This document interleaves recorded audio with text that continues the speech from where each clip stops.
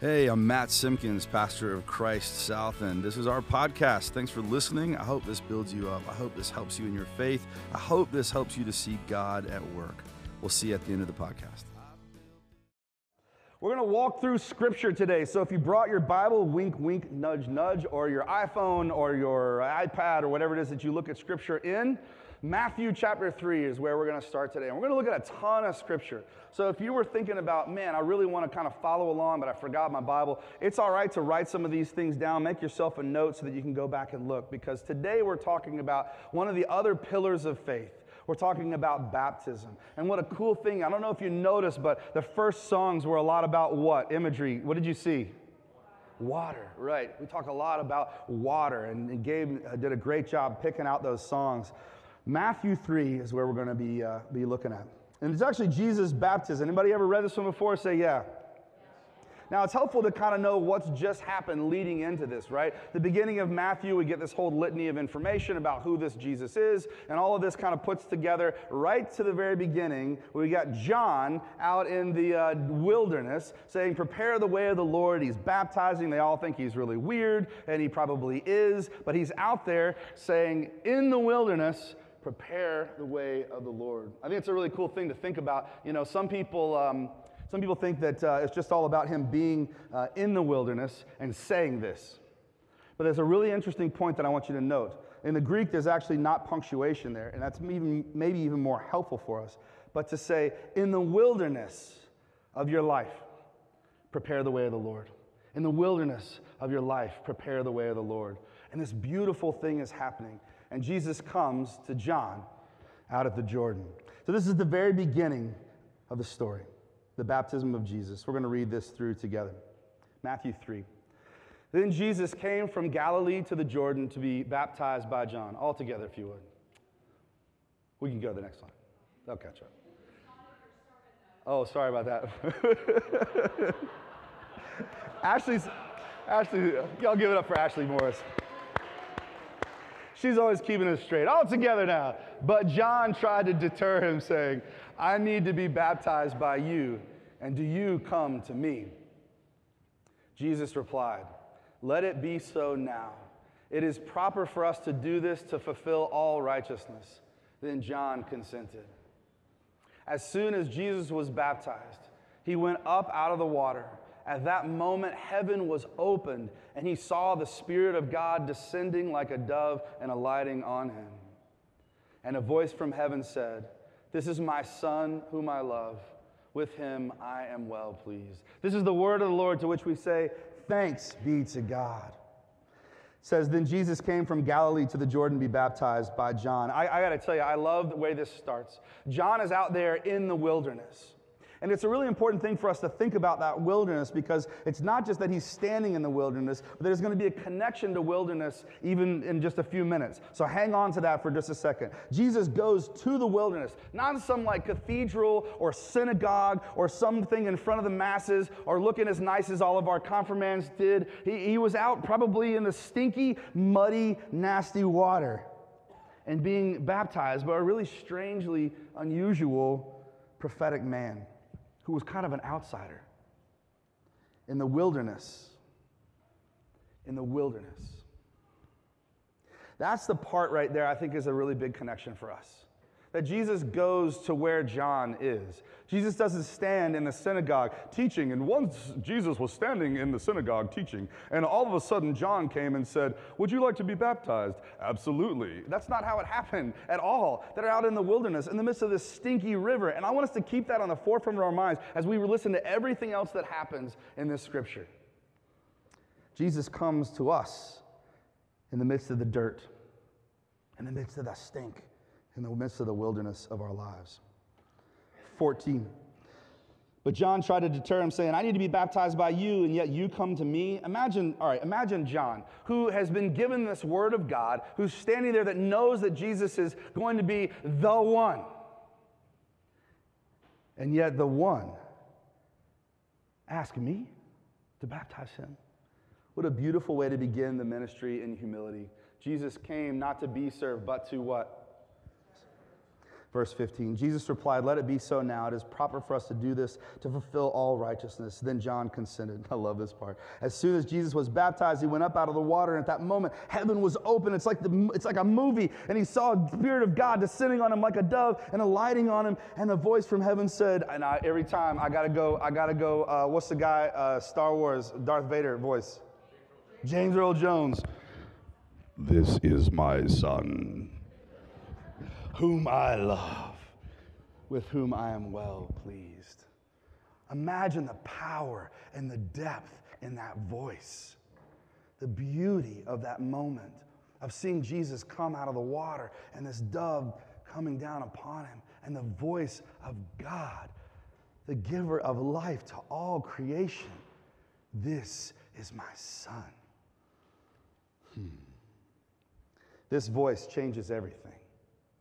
This voice right here changes everything for everyone who's all in this circle. This is who Jesus is and whose Jesus is. This is the Son of God. This is the one. This is the Messiah. And yet also it's this relationship between the Father and the Son. Not some sort of faraway thing, but a God who is present here in this moment in flesh and bone. This matters because of what Jesus is about to do. Jesus begins his formal ministry here, and we've got to know that if we're going to follow this guy around, if anybody has to know that this is the one, we don't need to hear it from any one of us. We need to hear it from the Lord God.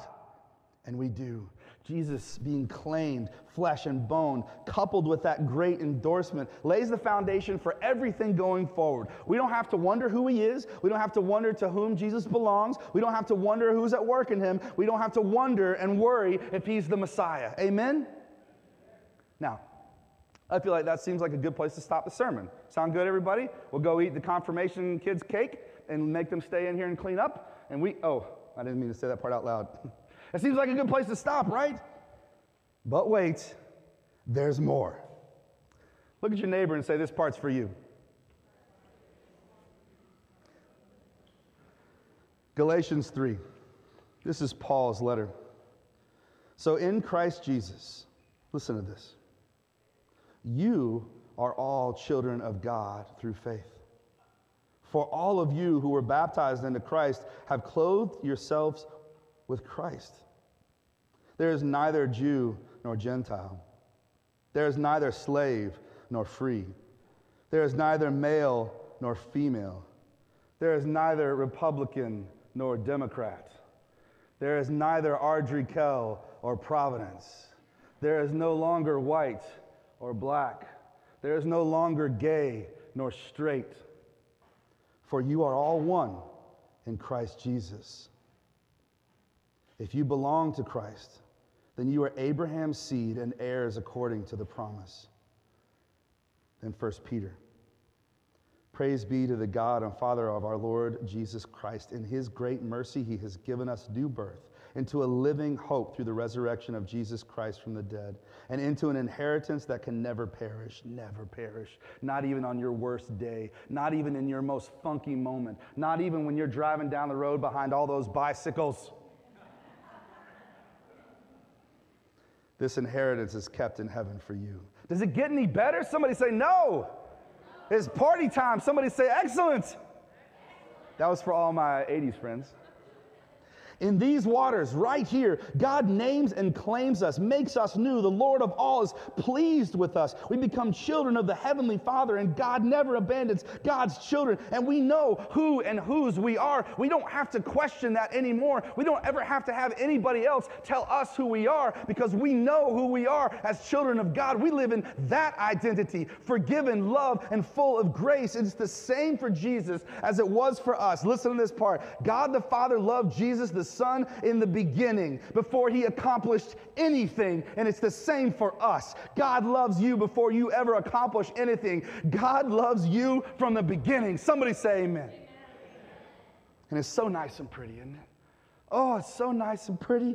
It's just such like a little movie. I could hear the music coming. It's beautiful and sweet, and the voice of God comes out of the heavens and said, this is my son, and everything is going to be great, and everything's going to be fine. It's now party time. We hear Paul tell us, echoing that we can't do anything to mess it up, even in our best times, even in our worst times. God's claimed us as a new identity, a child of God. Everything is great and wonderful. That's the beginning. But wait a minute.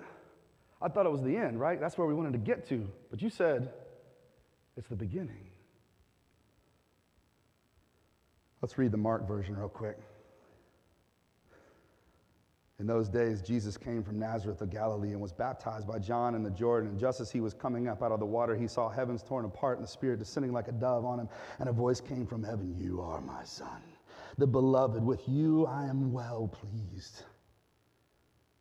But then everything changes. And the Spirit immediately drove him out in the wilderness. He was in the wilderness 40 days, tempted by Satan. He was with the wild beasts, and the angels waited on him. Jesus was driven out into the wilderness? Jesus didn't have a cake?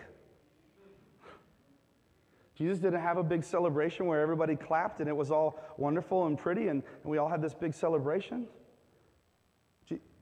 Jesus didn't get a certificate. You guys got certificates, right? You got one when you were baptized and you have one when you're confirmed. You have 2 certificates. Jesus had no certificates. No cake. No party. See, right after baptism comes the hard stuff. Immediately after that gift of God meeting us in the water and the Word, claimed, made one in the whole body of Christ, no longer identified by anything else beyond child of God. So in the baptism service, I usually have, a young person or a baby. We've had adults here too, which is awesome. I come down and, I hold the child over the font. We usually have all the little kids sitting up here so they can see what's going on, just like we did for confirmation. I take the water up, and you're baptized in the name of the Father, and of the Son, and the Holy Spirit. And the whole church makes these promises to stand around this young person and make sure that they're raised up in the faith well. And then after that's all done, we pray together and we light a candle and we say that nothing in the world can take this candle and blow it out, because the God of all creation is the one that gave the light, and that light lives in you. And then I take that baby up and I start walking around. And those of you guys that have been here before know I say just about the same thing. It's kind of like a Lion King moment. Oh, you know what I'm saying? I walk around and I say, all right, this right here, perhaps the entire cosmos, is the newest member of the body of Christ. And what a beautiful thing that is. But we can't stop right there. And I say right after, every time, y'all have heard it. Now, Satan's going to do everything Satan can to get a hold of this little one. And every once in a while, really going to get their claws in and push and pull and try to break them. To take them down into the deepest and the most funky valleys that there are, to push them to the brink of who they think they could be, but no, they ultimately can't. And Satan's going to try to break this little one apart. But Satan can't have them. Satan can't have them. Not this little one. Not now. Not ever. Satan can't have them, because God has claimed this one as God's own. However, the rest of the story goes, from this point forward, from those waters forward, we got to remember the beginning. Tell somebody to remember the beginning.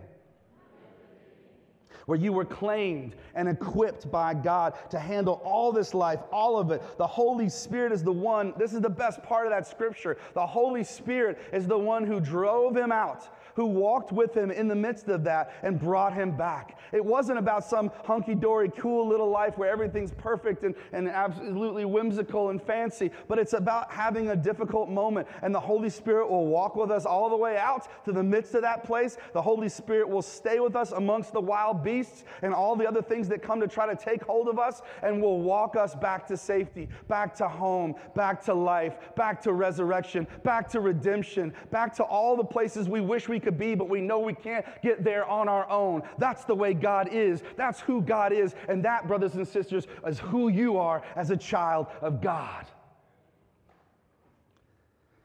So I ask our newly affirmed young people, I ask them, why do you want to do all this?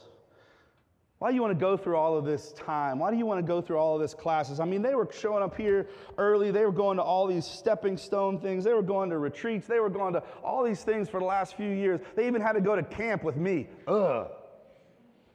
We have fun. But I ask them, what does this mean to you? To be a baptized child of God. All the beautiful speech and prayers and other things that we do, they're wonderful. They're beautiful. That liturgy is fantastic. But what happens when you walk out those doors? What does it mean to you? So I've asked our young people to come up and share a little bit with you guys about that. And so they're just gonna take a minute, and I pushed on them kind of hard. Some of them a little mad at me. A little bit mad at me, but I wanted them to, you guys scoot down a little bit here. So I asked them if they would share their faith. Instead of you hearing it from me, I want you to hear it from them. And so this is Nate Taylor. Y'all say good morning, Nate. Good morning. This is Abby Hunt. Y'all say good morning, Abby. Good morning. And this is my son, with whom I am well pleased. This is Gabe Simpkins. Y'all say good morning, Gabe. Good morning. All right, y'all take it away, kids. What baptism means to me is being forgiven of your sins and being welcomed into God's family. Being baptized is that feeling of hope that I can hold on to during times where there seems to be no hope.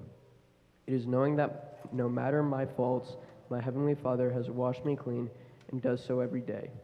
In knowing that sense of hope and being part of God's family, I want to be that sense of hope for others. As for what that means at school, I know that I have been forgiven, and that allows me to forgive others and accept everyone where they are at. It means that I go to school and simply try to be the best person I can be to others and be a good example of faith. What baptism also has meant to me is being open to new people, to hear other people's stories, and learn and grow with people and build relationships with people who become friends. As for family, faith is all we have ever known. My parents raised me in the way the church asked them to do on the day of my baptism, and that has become who I am. I have two older brothers who have been an example of faith, of what faith means, and what role it has played in their lives. And my faith family not only includes my mom and dad and my brothers, but my church family. Everyone from Christ Lutheran to Christ South. Also, I said earlier about hope, it's something I can hold on to every day. Waking up no matter if the day is good or bad, God is with me, watching and protecting me. That's something everyone needs someone to hold on to have hope, and that's a great thing of baptism and being in God's family. Being a child of God has had a large impact in my life. Of course, I read the Bible, I know the Ten Commandments, the Lord's Prayer, and the Apostles' Creed. But being a child of God for me has a bigger impact than just doing what I need to do for confirmation. To me, it means that God will always be with me, and that I'll be able to share my successes and mourn my losses with Him. An example of when a bad thing turned into a good thing is when my dad got sick. He didn't feel good for a while. He went to the doctor. He was spending 8 hours a day in the bathroom. He wasn't feeling the best. And he finally went to the hospital because the doctors were just giving him stronger and stronger pain medication, and that wasn't doing anything for him.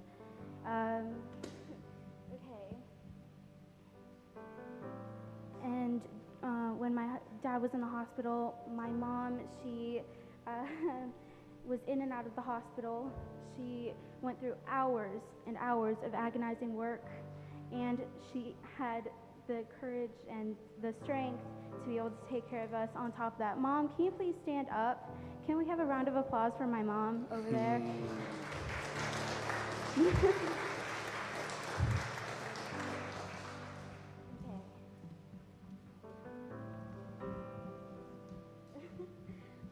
In the hospital, my dad developed chronic pancreatitis from all the surgeries that he underwent. He went through 2 feeding tubes. He had plenty of kidney stones. And in the middle of all that, his heart rate flew off the charts, so they had to take him to ICU. After he eventually got better, he could eat again at that Thanksgiving that year. Thanks be to God.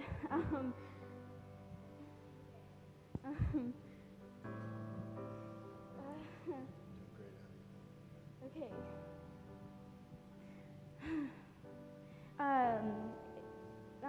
He, in the middle of that, again, he was forced to resign from his job as senior pastor in the church that he worked at because he was staying in the hospital for too long and they couldn't pay for a substitute. So after he was better, he went through a couple jobs, then he got this job offer all the way in Madison, Wisconsin. He took it, he moved away for a year, and that's why we moved here, so we could all be together again. Okay. I know what it's like to feel alone. I know what it's like to go through pain, but because of baptism and my relationship with God, I also know that no matter how alone I felt, no matter what situation happens in my life, God will guide me to the next step in my life and help me to make the right decision. And if I don't make the best decision, he will help me learn from my mistakes and move forward. Because of baptism, I am able to have a relationship with God and know that he is always there, even when I can't see his works or feel his love. When my family adopted my little sisters, their baptism was one of the first things we wanted to do. They were never baptized or really told much about God before that point. They were very excited. Baptism to me is when God washes away all our sins and we are made a child of God. It's when we are made a part of the church. And when Taylor and Kenzie were baptized, it really made me think about my baptism, how God made me his child, and that all my sins are washed away in the waters of baptism. Being a child of God makes me feel like I'm really a part of this amazing church, and that it's a second home to me. And I have a place where I can pray, talk, and be cared for the rest of my life.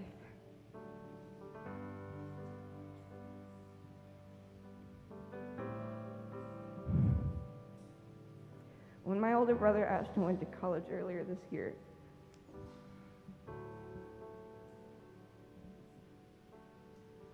I thought that us being brothers and hanging out.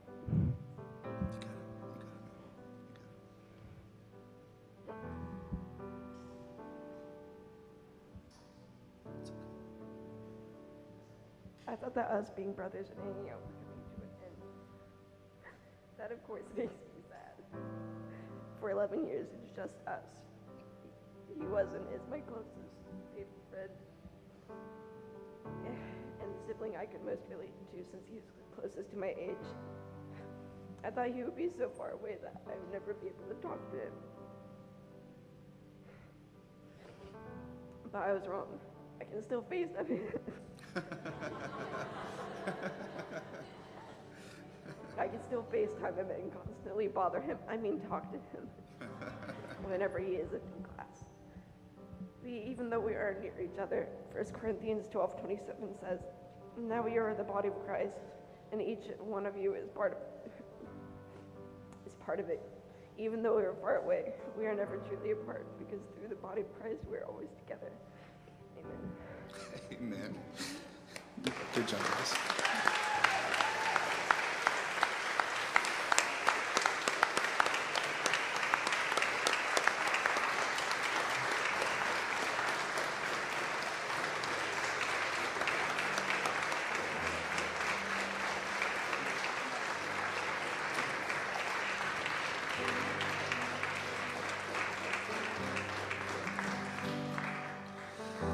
Amen. So remember, no matter where your story goes from right there, that's the beginning. That's the moment. And I don't think I could have said it any better than those three young people just did. Pray with me if you would. Good and gracious God, we give you thanks for testimonies of faith, for the difficulty that it is to say those words out loud sometimes, God. We give you thanks for the passion and energy that exists here, for the wonderful gift and blessing that those waters are.